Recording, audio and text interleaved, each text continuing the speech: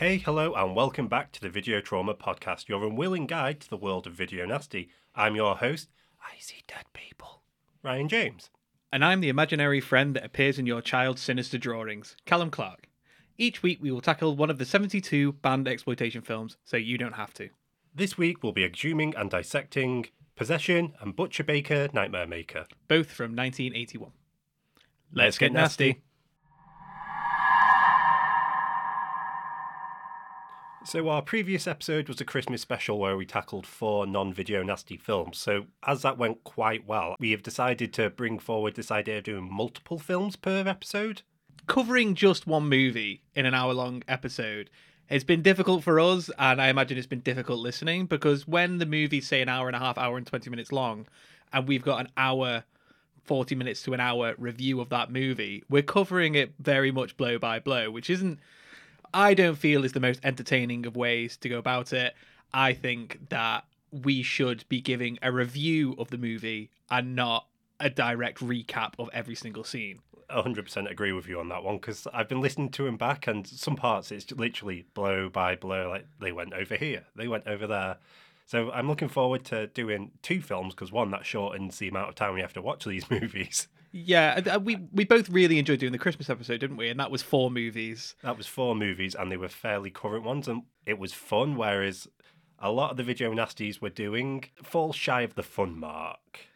Certainly one of the ones that we're covering this week. To be fair, it's quite interesting, really, isn't it? Because this week, covering 2, we've done the best one we've done out of the video nasties so far. Yep.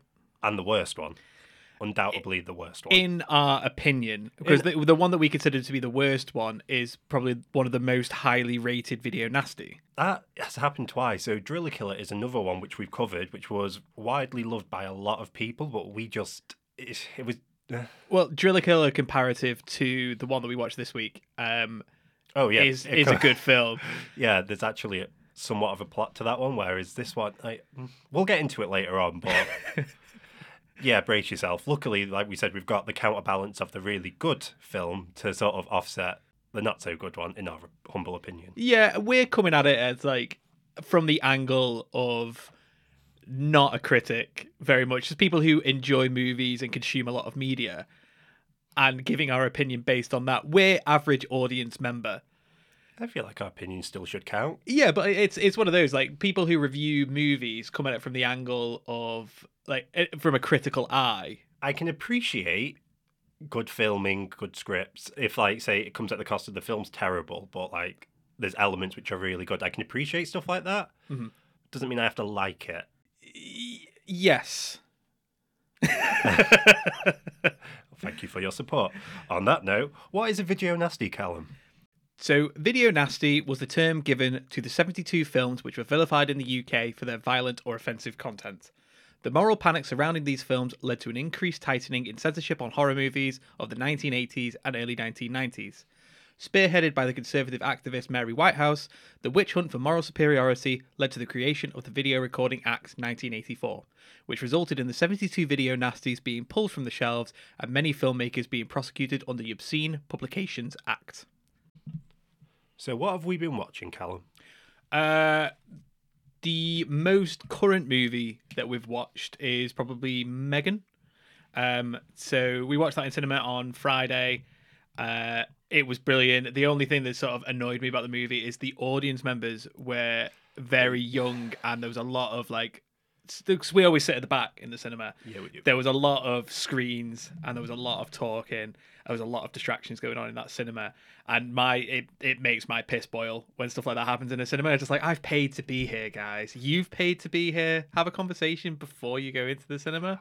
See, this is like the Netflix generation, because everyone's so used to watching stuff at home, like with Netflix, where they can pause it, chat over it, or rewind bits. But obviously, that doesn't translate well into cinemas. Yeah, I definitely think that, like, because we were cinema goers pre-COVID and post-COVID, there is a marked difference. There is, yeah. I don't think people, like, those sort of, like, social rules regarding cinema viewing have kind of not so much gone out the window a little bit, but people aren't sort of self-enforcing any sort of control on themselves. It's just like, just put your phone on airplane mode. It's only an hour out of your day, 2 hours out of your day.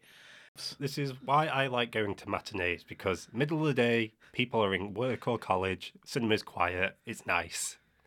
Yeah, but like, it's in recent times, we've gone cinemas and it's like, say, a popular film. yeah. There is always just people on the phones talking and stuff like that. It's like, just, if you're not enjoying the film, leave. I am a shusher as well if people are talking in a film.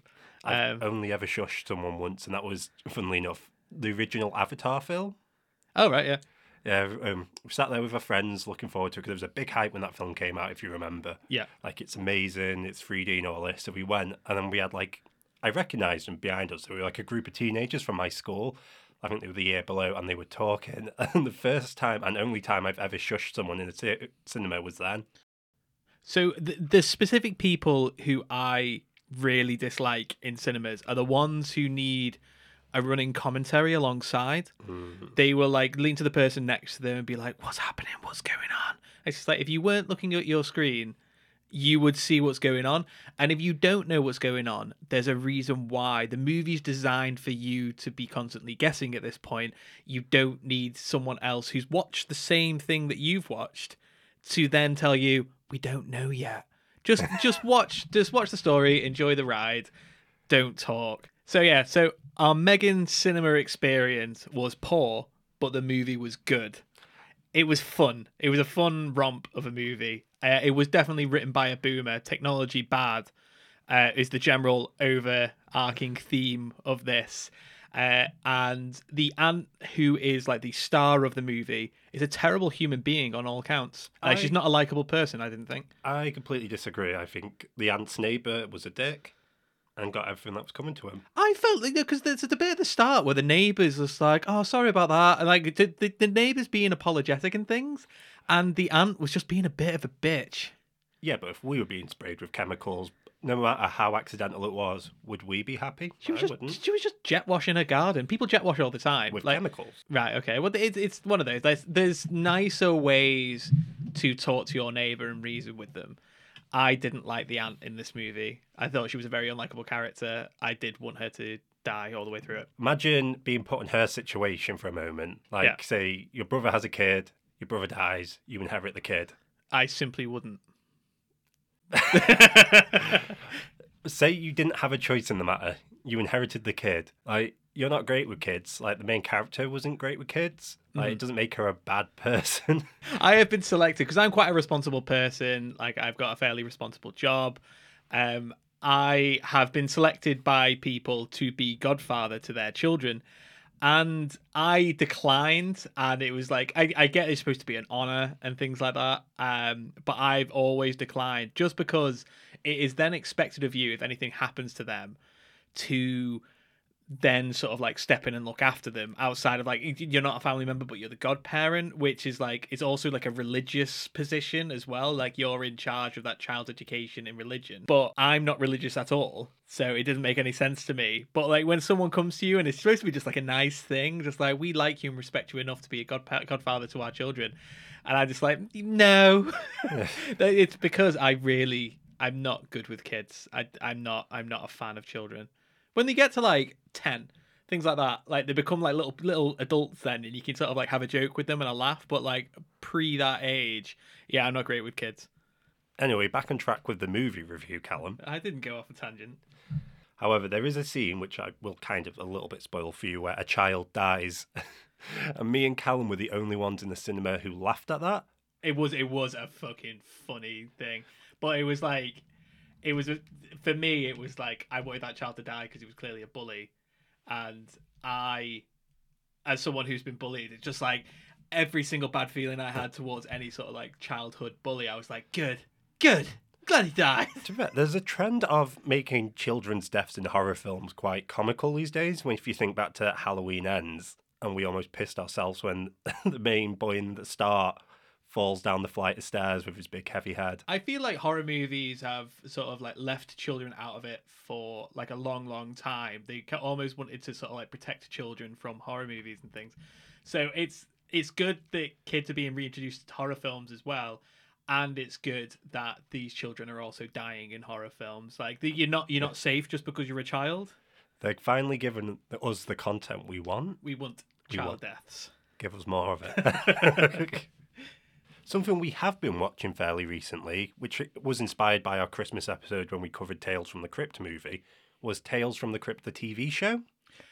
I would say much better than the movie. It's moved away from the UK and gone over to America, and I love the Crypt Keeper. The Crypt Keeper is so camp. Yeah. But yeah, brilliant. There's always a lot of like big name actors or directors and things like that in them so far. We've watched the whole first season, haven't we now? Yeah, we're on season 2. We're on to season 2 now, and it's been like Arnold Schwarzenegger directs an episode. That was a bad episode. It was a bad episode, but yeah, it was just like a little cameo appearance from Arnie at the start of it. You're like, what? But yeah, Demi Moore was in one as well. Demi Moore was in one. That was a very good one. It was almost a sort of Portrait of Dorian Gray-esque sort of thing, but like it shows the comic book at the start of each episode, which the stories come from as well. I thought the very, very first episode of season 1 was a brilliant story. I loved it, about the the electrician who's also an executioner. Oh yeah. Yeah. So the guy who flips the switch on a electric chair and things. The story's all based around him, and I thought it was a brilliant story. It hooked me right from episode 1. To be fair, I always think horror is done best in anthologies. Yeah, even if it's the episode's not to your taste, it's short enough for you to be like, well, let's just see what the next episode is. See, that's the issue I had with Twilight Zone season 5, I believe, because like the normal format of the old Twilight Zone is like half an hour per episode, but season 5 they decided to crank it up to an hour. And if the story, like more often than not, Twilight Zone hits out the park, but when they don't, you're just like, oh, well, it's only half an hour, I can outlast that. But when it's an hour, it's like, mama, please. I like to watch like a series of Twilight Zone every year. When did I get the box set? Like 2018 or something like that? Mm-hmm. So I watch one series a year, but I'm on to the final like series now, so I don't know what I'm going to do after that. A film that I watched recently on Disney Plus, Banshees of Inisherin, I watched very recently, and I'd heard about it from like glowing reviews and did well at the Oscars. I think Colin Farrell got Best Actor for his role in it. It's very In Bruges level humour, and if you've watched Three Billboards Outside of Ebbing, Missouri, it's that sort of humour. It's like dry, slow burning sort of comedy. I thoroughly enjoyed the movie. Almost Shakespearean a little bit, with like the old lady signifying like... Oh, she's supposed to be the Banshee of Inisherin. So banshees in Irish folklore, when you see one, they sort of signify a death is coming. And there's an older lady, like significantly old. She's like way into her 80s, this woman. But I think she's made to look older, like as though she's in her 90s. And she's always kind of lurking. Everybody avoids her, but because she's not a very nice person. But she predicts 2 deaths that are going to happen as well. So she is essentially the Banshee of Inisherin, if you're looking for it, like the title being tied off and things. But she does these very ominous sort of like waves from the distance and things like that. And it's just it's great. And there's a couple like the characters that are in it I really liked. They're quite well written, aren't they? Yeah. They're all sort of very fleshed out. Within the first sort of 15 minutes, I was like, I'm enjoying this. This is good. So it's about 2 friends who have a falling out, and they're trying to sort of, well, the Colin Farrell's character is trying to repair that friendship and just being knocked back and knocked back. So his friend is getting a bit older now. He's very concerned that he's not going to leave a mark on the world. And because Colin Farrell's character is so dull, he doesn't want to spend his remaining years with this dull person who's just constantly talking to him and distracting him from doing what he wants to do, which is write music and leave a lasting impression on the world. Yeah. I thought it was very, very funny.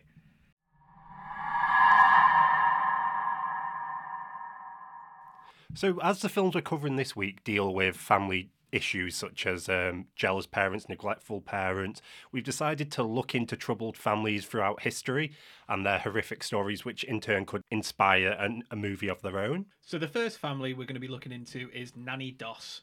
Nanny Doss, also known as the Giggling Granny, was an American serial killer who was active in the 1920s and 1950s.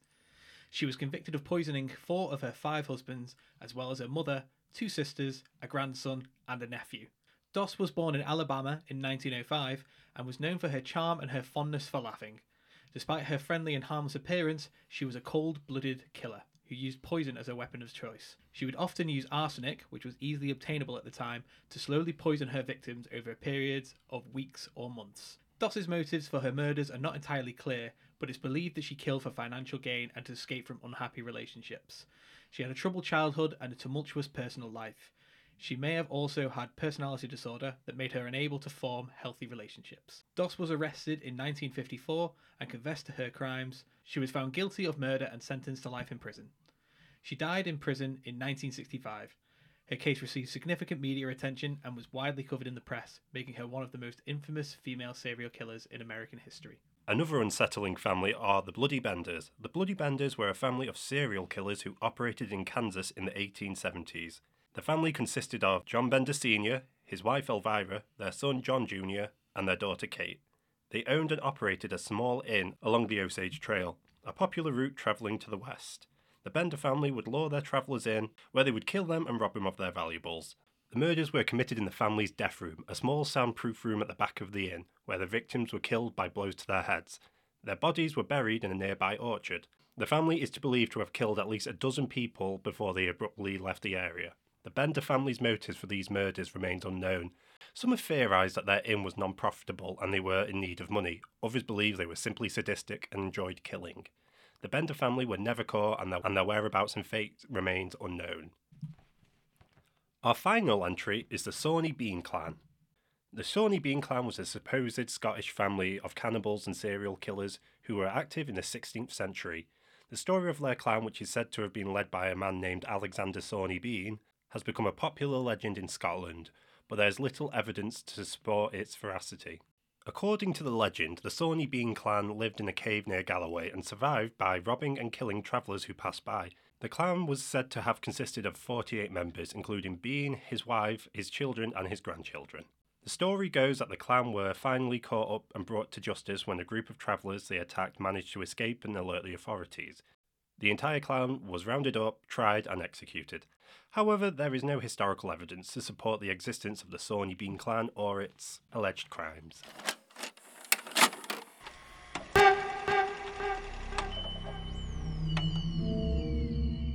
And now to our feature presentation. So the first movie we're going to be looking at this week is the 1981 movie Possession. Possession is a psychological horror film directed by Andrzej Zulwa. That's a horrible name to pronounce. Good luck with that. Directed by, I'm going to sound it out, Andrzej Zlorski. Okay. Yes. Andy, for short. And starring Isabel Adjani and Sam Neill. The film tells the story of a woman named Anna who is going through a difficult divorce and is struggling to come to terms with her husband's infidelity. As her mental state deteriorates, she begins to experience hallucinations and visions of a monstrous creature that may or may not be real. The film is known for its intense and disturbing imagery, as well as its exploration of themes such as mental illness, infidelity, and the breakdown of relationships. The performances of Adjani and Neil are considered to be among the best of their careers. Did you just say this was considered Sam Neill's best performance of his career? Yeah, you got a problem with that? Oh my god. I mean, to be fair, I didn't even realise he was in Jurassic Park till halfway through the film. What I did realise he was from was he played Damien in the third Omen film, which he played really well. So it's not. I imagine it was a very difficult role to play in this movie. So let's get this out of the way. Every single character in this movie is completely unhinged. Unhinged and overacting.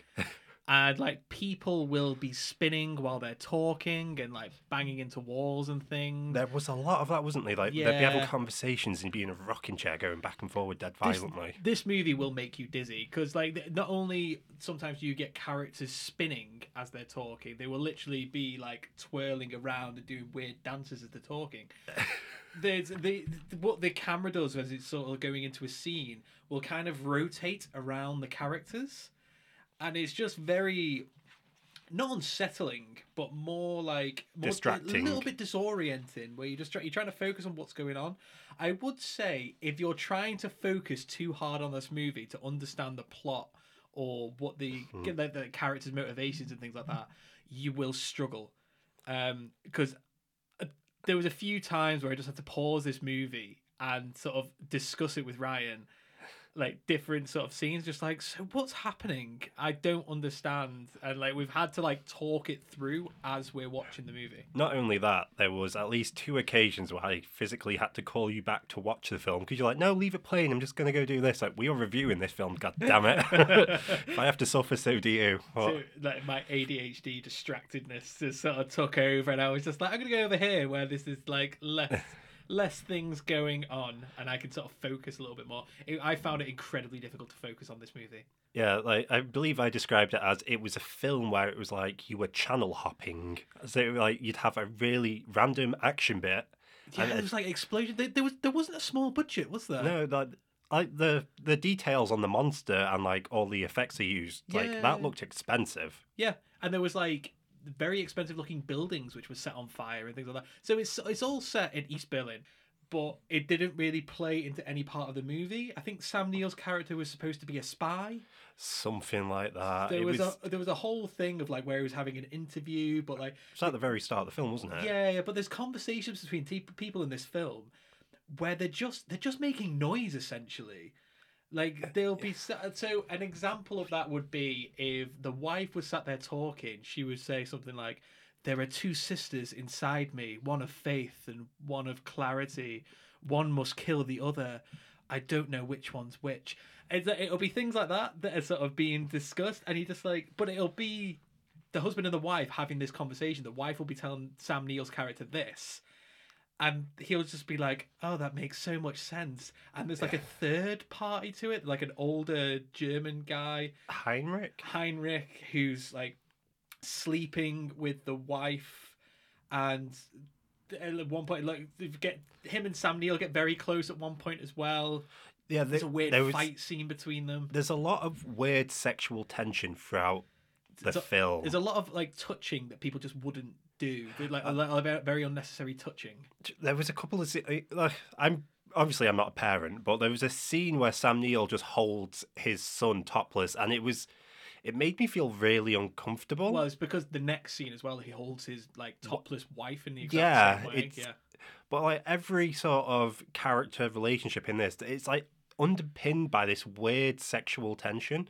Even when like Sam Neill's character goes to fight Heinrich's character after he finds out his wife's been cheating on him, like it's almost like it's a prelude to them having sex, like stroking each other's chests, and it's all very. But is that across the only relationship where it's not like that is between Sam and his wife? Yeah, they obviously hate each other, but every single character in this is completely unhinged, and they talk nonsense throughout the entire movie. None of them make any sense. Their actions don't make sense. The sort of motivations for certain things don't make sense. Like Heinrich's mother likes listening to Sam Neill's wife and Heinrich having sex in the next room. She like puts fresh sheets on the bed and things like that for them. Like people don't have reactions that you'd expect from average people. Like it's not a movie that I enjoyed.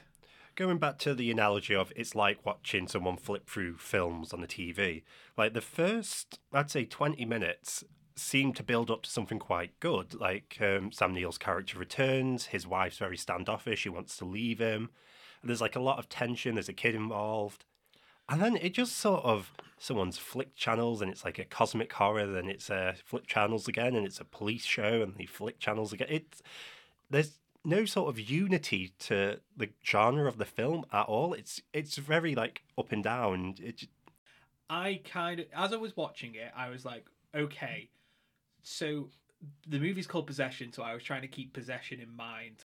It's nothing to do with possession or anything like that. No. So it's about 2 people who have idolized ideas of what their opposites in their relationship should be like, and it's them creating essentially their idolized version of their partners, but they're not real. It's like an allegory for they both, like you said, ideal versions of their other halves. Yeah, so this Eldritch Terror monster is the idealized version of Sam Neill's character. But what doesn't make sense is the idealized version of his wife. So the actress who plays his wife in it plays 2 characters, his wife and the teacher at a local school, and they look almost identical. They are identical. It's the same actress with a wig. Yeah, but like that's what I mean, almost identical. Yeah.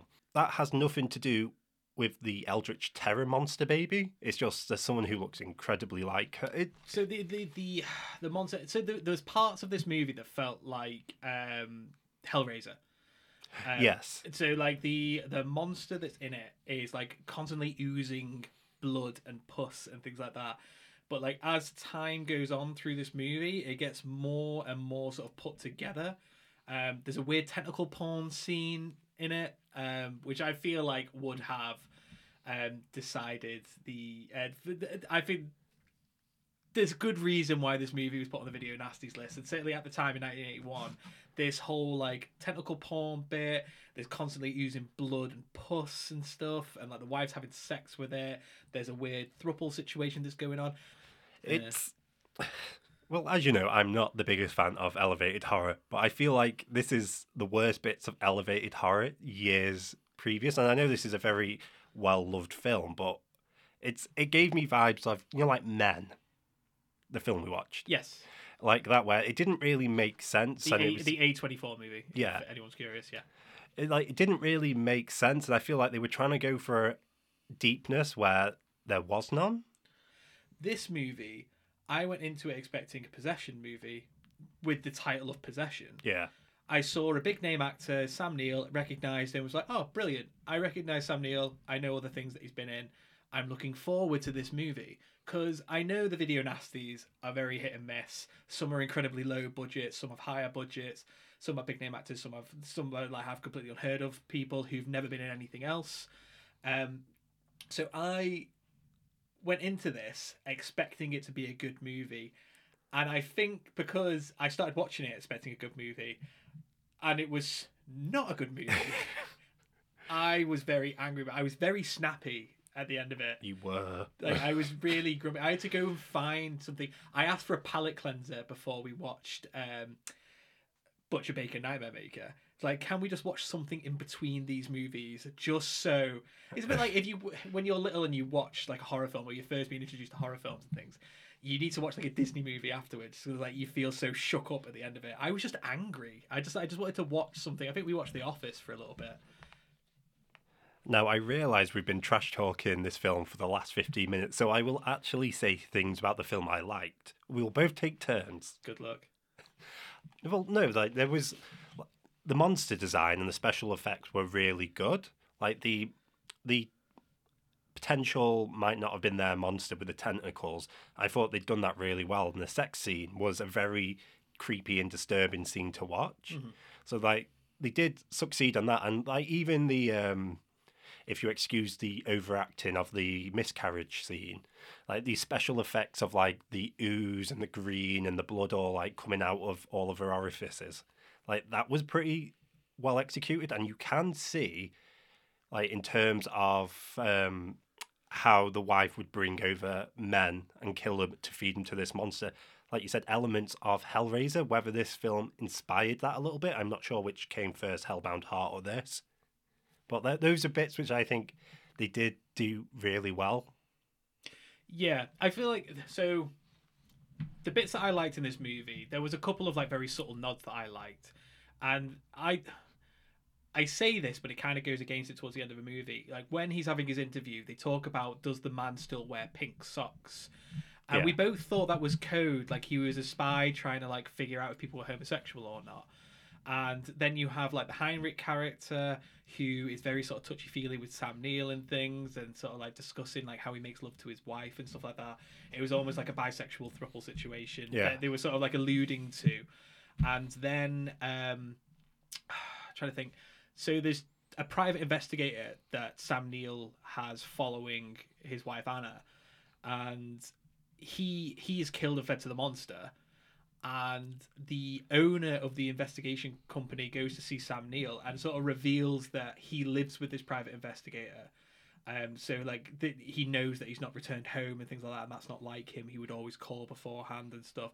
So there was like a couple of like queer characters that were in it, but like not a big deal was made out of it. And for like 1981 movies, like having queer characters anyway, and like not having them be like a butt of jokes and things like that, was a good move, because even now there's movies that come out where they have non-straight characters are just like the punchlines, like Halloween Kills. Big John Little John, Yeah. for example. Yeah, like the pointless characters that are added in, but it added to this movie rather than took away from it. Whereas I felt like the Big John Little John in Halloween Kills, that took away from the movie. It was like, why are you just adding these characters? It was a really strange misstep, wasn't it? Yeah, I didn't like it at all. But yeah, I felt like it was quite progressive for the time.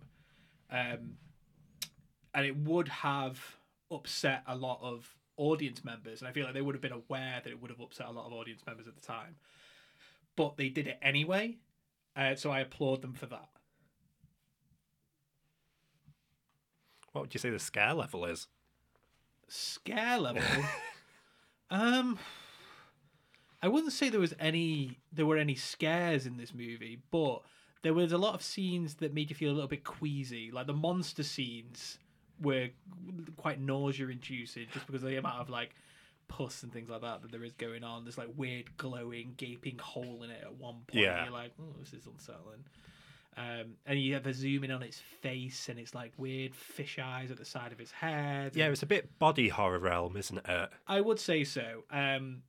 But like, whereas films like Society did body horror with almost like a comedy aspect to it, and The Thing did body horror with like a scare factor to it. This did body horror with a weird sexual grossness to it. Yeah. Yeah, 0 for the scare level. I'd agree. To be fair, the miscarriage scene, that was fairly unsettling. I think the majority of this film's unsettling. Yeah. But yeah, the miscarriage scene, I know you said you felt like it was overacting and things Yeah, like the that. first But that was probably bit- one of the few scenes that I enjoyed, where she's just walking along and she's screaming. And that must have been a very hard scene on the actress. Because like I imagine her throat must have been raw by the end of it. No, I get that. It was just she was miscarrying, and like the bit where I'm saying she's overacting is she gets her shopping and repeatedly bashes it against the wall, and then she's spinning around, and then it's. But this is like halfway through the movie, so at this point you understand that this character's insane anyway. I know, but it was just those bits. It was like who. But yeah, for me, scare level 0. Do you believe it belongs in the video nasty list? Yes, I feel like it should still be banned, so nobody ever has to watch it. I will repeat this. You can't put something on the video nasty list because you didn't like it. Do you think it merits being banned from people because of the nature of the film? So there's only really one scene in this movie that I think would warrant it to be on any sort of banned list. Because like having children in horror films is almost a bit of an odd thing to have. It's quite limiting in terms of what they can do in a horror film. Yeah. But there were scenes in this which involved a child, which was like a little bit unsettling. Like you say, like where he was like holding his child the same way He holds his they wife. hold his wife while the child's topless and he's topless. But there was also a scene where like the child was having a nightmare, woke up in the middle of the night screaming. Sam Neill's character's in bed with the teacher, the idolized version of his wife, and he goes in, consoles his son, like holds him and things like that, and then puts him down, like leaves the room, and it's only when Mark, Sam Neill's character, leaves the room that you realise he was naked the whole time. Yeah. So he obviously wasn't naked in that scene where he's holding this boy who's not his own child, like this young boy actor. But it's implied that he was naked the entire time, and I'm like, that makes me feel very uncomfortable. Very uncomfortable. That's the only scene where I reckon it would have raised some alarms for people deciding on the rating of this movie. To be fair, like I wouldn't personally put it on the video nasties list. There is one scene in it which I think potentially could have been handled better, but again, I'm on about the miscarriage scene because it's so overacted in places that I feel like it sort of does that tragedy of life a bit poorly. But again, like I wouldn't put something on a banned list because of the acting in it. So I wouldn't personally think it belongs in the video nasties list, just on a list of things you should never watch. We're very different people. Ban it. Ban it now.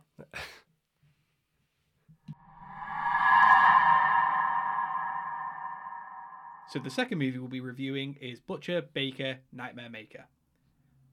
Butcher, Baker, Nightmare Maker, also known as Night Warning, is a 1981 American horror film directed by William Asher and starring Susan Terrell, Jimmy McNichol, and Bo Svensson. The plot of the film follows a young boy named Billy, played by Jimmy McNichol, who is being raised by his aunt, Julie, played by Susan Terrell, after his parents died. Julie is overprotective of Billy and becomes increasingly possessive as he grows older. When Billy starts to date a girl his own age, Julie becomes jealous and begins to suspect that the girl is trying to steal him away from her. As her obsession deepens, she starts to have violent thoughts and begins to stalk the girl. The film is known for its intense and disturbing portrayal of a woman's descent into madness, as well as its exploration of themes such as maternal obsession and the dangers of overprotectiveness. Butcher, Baker, Nightmare Maker was included on the Video Nasties list because of its graphic violence and disturbing content, which was deemed to be potentially harmful to viewers. The film was banned in the UK for many years due to its portrayal of child murder and incest. However, it has since been re-released and gained a cult following. The film is considered a classic of the horror genre and has been praised for its intense performances, innovative storytelling, and powerful imagery. So, what did you think? It's the best one we've watched so far, isn't it? 100%. It's a very, very good slasher. Like you described it as, like it feels like an origin story of Pamela Voorhees. Pamela Voorhees, yeah. They really did well the descent into madness with her, just how she looks at the start of the film, how she acts and how she looks. She just looks like a sweet aunt, doesn't she? Yeah, she's very squeaky clean at the start. Yeah, like sort of, not Stepford wife level, but in that vicinity. But as the film goes on and she gets more and more obsessed with her nephew, like her appearance gets more dishevelled, like she acts more erratic and more controlling. They've really done that well. Whereas the depiction of madness in Possession was scream and chuck yourself against walls and act like, I don't even know, like... Spin round in circles while you're talking to people. Yeah, this actually did it in a really good way where you could visually see it and hear, like, the descent. Yeah, there is a definite sort of, like, reverse Oedipus syndrome which is happening during this movie as well, where Julie she's very touchy-feely with her nephew. And she'll hold his arm and caress him, like, in front of police officers and things like that, and, like, try and hide behind him and things. She'll wake him up in the morning while he's, like, lying in bed in his underwear and will, like, purr over him to wake him up. Yeah. And, like, sort of, like, lightly, sort of, like, lovingly scratch his back and things like that. I will say as well, in this movie, so Billy's character, I think, turned 17 during the movie, but the actor at the time was 20. There's like unsettling scenes where you're a bit like, is this a naked teenager she's talking to who's just trying to get into the shower? Does this woman have exposed breasts and holding a teenage boy? She doesn't. It is a 20-year-old man. This feels like a film that I would just casually watch. Whereas the other one feels very like sort of Pulp Fiction almost, in that the very acquired little cult films that we've watched so far. This one just feels like a decent film. Yeah. I would definitely say it was like on the level of these sort of like the slashers. Yeah. Like the sort of like well thought of slashers like the Chuckies, the Friday the 13th, the Nightmare on Elm Streets and things. It's up there. It's up there with those. And I feel like if this film wasn't banned, potentially they would have made sequels to it, or like it would have had as much of a following as those other movies. Yeah, I agree. Like, it was very good. It was very, very good. It did put me in mind of Serial Mum and the John Waters film. Yeah. However, like, this one isn't a comedy, but it was that same sort of psychotic parental parent. Or like Ma, which is very sort of like overly sort of like attached. It's very much that. There is a very homophobic and racist police officer who's like the main detective through the movie as well. That being said, because he is very homophobic, in terms of representation of homophobics, of homosexuals in this film, this really kind of champions them a little bit, because the main character, Billy, he finds out his coach is actually gay and he's fine with it. Yeah, so the first kill of the movie, the first kill that you see in the movie, is the aunt killing the TV repairman. So she tries to have sex with him, tries to convince him to have sex with her, and he tries to get away. Billy sees through the window what looks like a struggle between the two of them, and the aunt stabs him. So in Billy's mind, it's, she stabbed him because he was trying to rape her. Yeah. Which is her story that she tells. But as the viewer, you're aware that he was trying to get away. And you're a bit like, fair enough. Not everybody, maybe he just didn't find her attractive and things like that. But it's revealed that the TV repairman and Billy's coach, his basketball coach, were in a relationship, and it's very subtly done and very well done as well. And like I said, they not that they don't make a big deal out of it. They don't sort of demonize. Yeah, they don't turn them into caricatures as well. Like I was saying before, in 1981 as well, the only time you'd really see gay men represented in mainstream media were kind of like comic relief characters. Yeah. But like you really felt for these characters, and it was quite upsetting because the homophobic detective convinces the coach to leave his job, otherwise he'll be lynched. And it's very you fear for these characters, don't you? It's done in such a good way where you don't like they're not caricatures. You're sort of on their side, and the homophobic police officer, like you're instantly made to dislike him. You dislike it from the start anyway. Yeah, like but how he goes about questioning Billy and what's the aunt's name again? Julie. Yeah. How he goes about questioning them and their friends after a murder has just happened. They're apparently the victims of someone trying to rape them in their own house, and he's very dismissive of it and things like that. He insinuates that Billy's a fag all the way through the film. He must be close with the coach because he's a fag himself. They go to the Billy's girlfriend and ask her whether they're sexually active and things like that. It's all the police are very much the bad guys in this movie. Well, everyone who you're not meant to like, so the aunt and the police officer, they're the homophobic ones. Or, well, the aunt's not as explicit as the police officer is. She is. She calls it disgusting and things like that. Yeah, immoral, but she's not outright calling him a fag or anything like that. But the homophobic people in this film are the ones you're not meant to like. Yes. Which is really, it's quite forward thinking of a film of that time zone. Mm-hmm. And that area as well where it's set, because it feels like, judging by what the detective has on his walls and things like that, it's Longhorn displays and things like that. Yeah. It gives the impression as though it's from somewhere in Texas where the movie's set, and it's quite hot outside. There's they're always having lunch outside. It's always very hot. Yeah. It gives the impression as though that's where it's set. So 1981 Texas. That's kind of the feeling you'd expect from majority of people, but yeah, they're very much painted as the villains, and I'm impressed by that. And Billy's character in it as well, he's very dismissive of anybody who calls the coach a pervert and things like that. So there's a scene with Billy in this movie where when people are challenging his relationship with the coach, he goes to his coach's defense. He's almost the father figure for him in this movie. There's never ever anything insinuated to be sexual towards them, except from these villain characters. And one of them is a character called Eddie, who's a boy in the basketball team with Billy. Yeah. He's a bit of a bully anyway and things like that. That's the impression you get earlier in the film. Played by Bill Paxton. So a very young Bill Paxton shows up in this movie. So Bill Paxton, things like Twister, he's in Titanic, Weird Science, True Lies, Tombstone, a very high profile actor, and him as a 16, 17-year-old in this movie. Just in the background, just the odd bully. I thought that was quite cool. Like I said, I can understand why it got banned. The sort of positivity, homosexual message in the film isn't really something the UK really wanted being displayed for everyone to see. I feel it's probably more banned for the incest undertones. Yeah, I suppose it is that, but again, Thatcher brought in the what's the school law? Oh, I know which one you mean, where the teachers weren't allowed to come to defense of homophobic bullying and things. Yeah, weren't allowed to talk positively about gays or anything. I feel a film like this coming out at that time would have ruffled too many feathers, so it would have been easier just to ban it. But I feel they really have suffocated what could have been a really good franchise. Yeah, I think it would have been great, and honestly, it does feel like an origin story of Pamela Voorhees.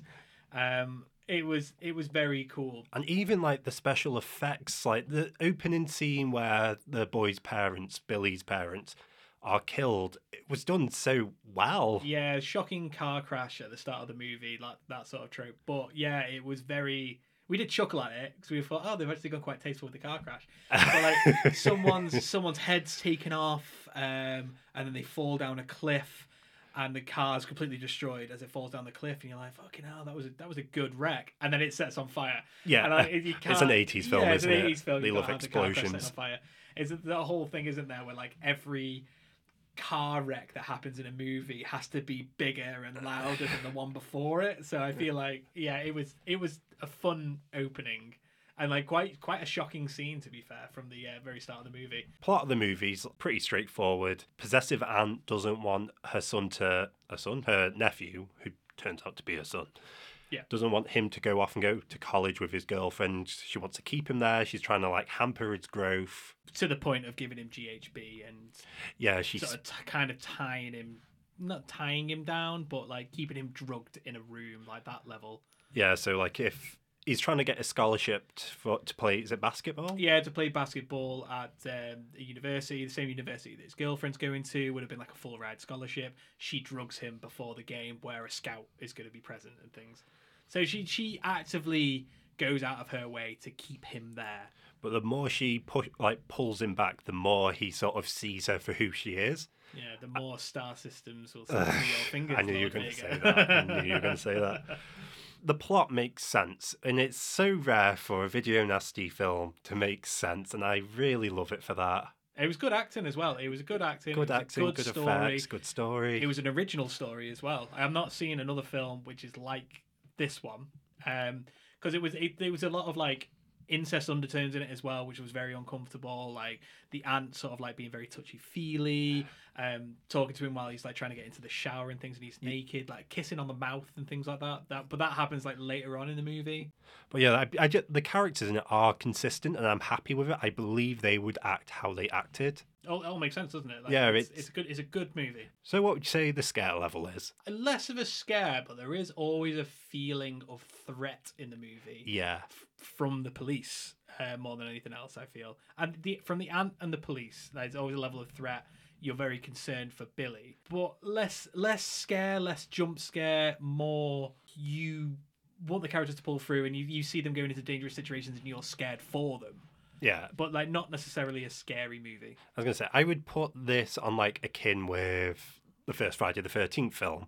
That level of scary. So it's not scary by today's standards, but I imagine at the time it would have been scarier. The effects would have been more like, oh, wow.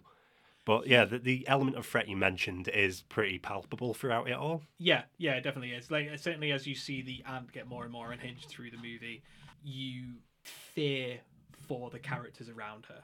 Definitely. So your general opinion of the film? I thought it was great. I think it's the best one of the video nasties that we've watched so far. I would watch it again, and I don't think I could say that for any of the other video nasties so far. I was about to say that's a first, isn't it? Yeah. I thought it was. I did think it was like a standout film that should have more of a fanfare. Honestly, like after the last film we watched, Possession, I was starting to think maybe the video nasties aren't for us. Maybe we should find a new gimmick. But this film restored my faith, and I'm happy to continue on in this format. I feel like it's definitely got a cult following, but I feel like fans of like the slasher genre, if you like Scream, if you like Friday the 13th, like if you like all those movies, you will like this movie. Yeah. Like it will be one of your go-to movies, and it's fantastic. I thought it was great. It was a very good example of the slasher genre. I agree. So do you think this film belongs on the video nasty list? Would you put it there yourself? No, I feel like if it was made today, and they wanted to sort of like give that impression of incest and things like that, which is like one of the overarching themes of this movie, it would have been a lot more in your face and it would have been a lot more uncomfortable. But they didn't sort of throw it at you in this movie. Like it was all like heavily implied. Well, she never, other than kissing him later on, like, and a few stroking of his skin, there was never anything actually explicit. It was more like over possessiveness. Yeah. Incest. Yeah. No, I don't think it should be on the video nasties list. Like we say, like it was up there with those other slasher examples. Yeah. In terms of what you see in the movie. Potentially it might have been like the incest thing that got it banned. Potentially it might have been the showing police officers in a negative light, which I know people aren't really a fan of. It's a good movie that will appeal to a wide audience. Yeah, like if this film came out today with like the same sort of technology for effects that we have today, I don't think anyone would bat an eyelid at this film. With the homosexuality references. To be fair, I feel like more people would be shocked at how the police officer is openly saying the word fag and stuff like that. And like the whole incest angle, like I feel like people aren't as shocked at that anymore. I mean, look at Game of Thrones. Like every family's having sex with each other on that like TV program. It's not as shocking as when it first came out. So I personally would not put this film on the Video Nasty list. No, yeah, definitely not.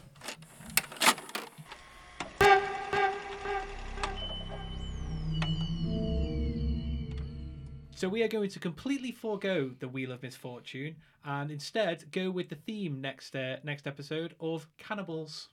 Specifically, the 1980s classic Hannibal Holocaust. Hannibal Holocaust? Oh no. Cannibal Holocaust. I'll do that again. No, leave it in. Okay. And the 1972 film Hannibal Man. Cannibal Man. It's all about Hannibal Lecter next week. Yeah, no cannibals, only Hannibals. I am looking forward to doing Hannibal. Oh my god, I can't.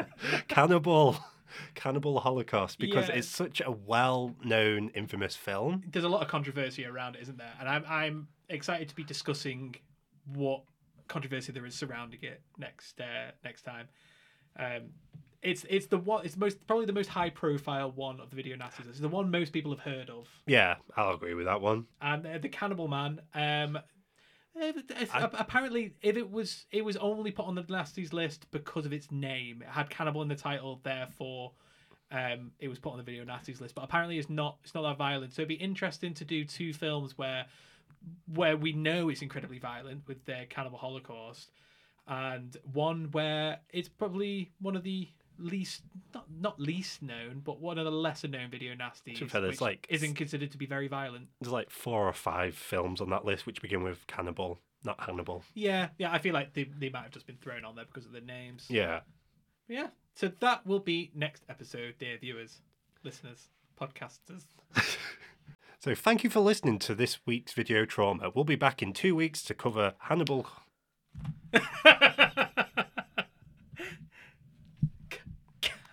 Cannibal. Are you spoonerism? Are you give it a spoonerism? I can't help it. It's like fart smeller.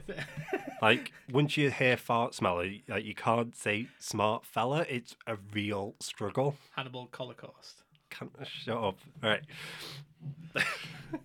Attempt number 3. We'll be back in 2 weeks to cover Hannibal.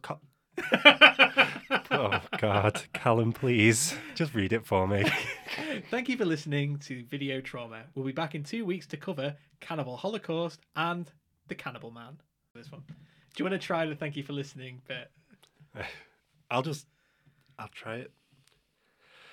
Thank you for listening to Video Trauma. We'll be back in 2 weeks to cover Hannibal. Did I say Hannibal? Yeah. Why are you struggling with this? I don't know. Stop it. We'll be back in 2 weeks to cover Cannibal Holocaust and Cannibal Man. In the meantime, you can follow us on Instagram at Video Trauma Pod, and don't forget to subscribe, rate, and review our podcast. Until next time, stay nasty.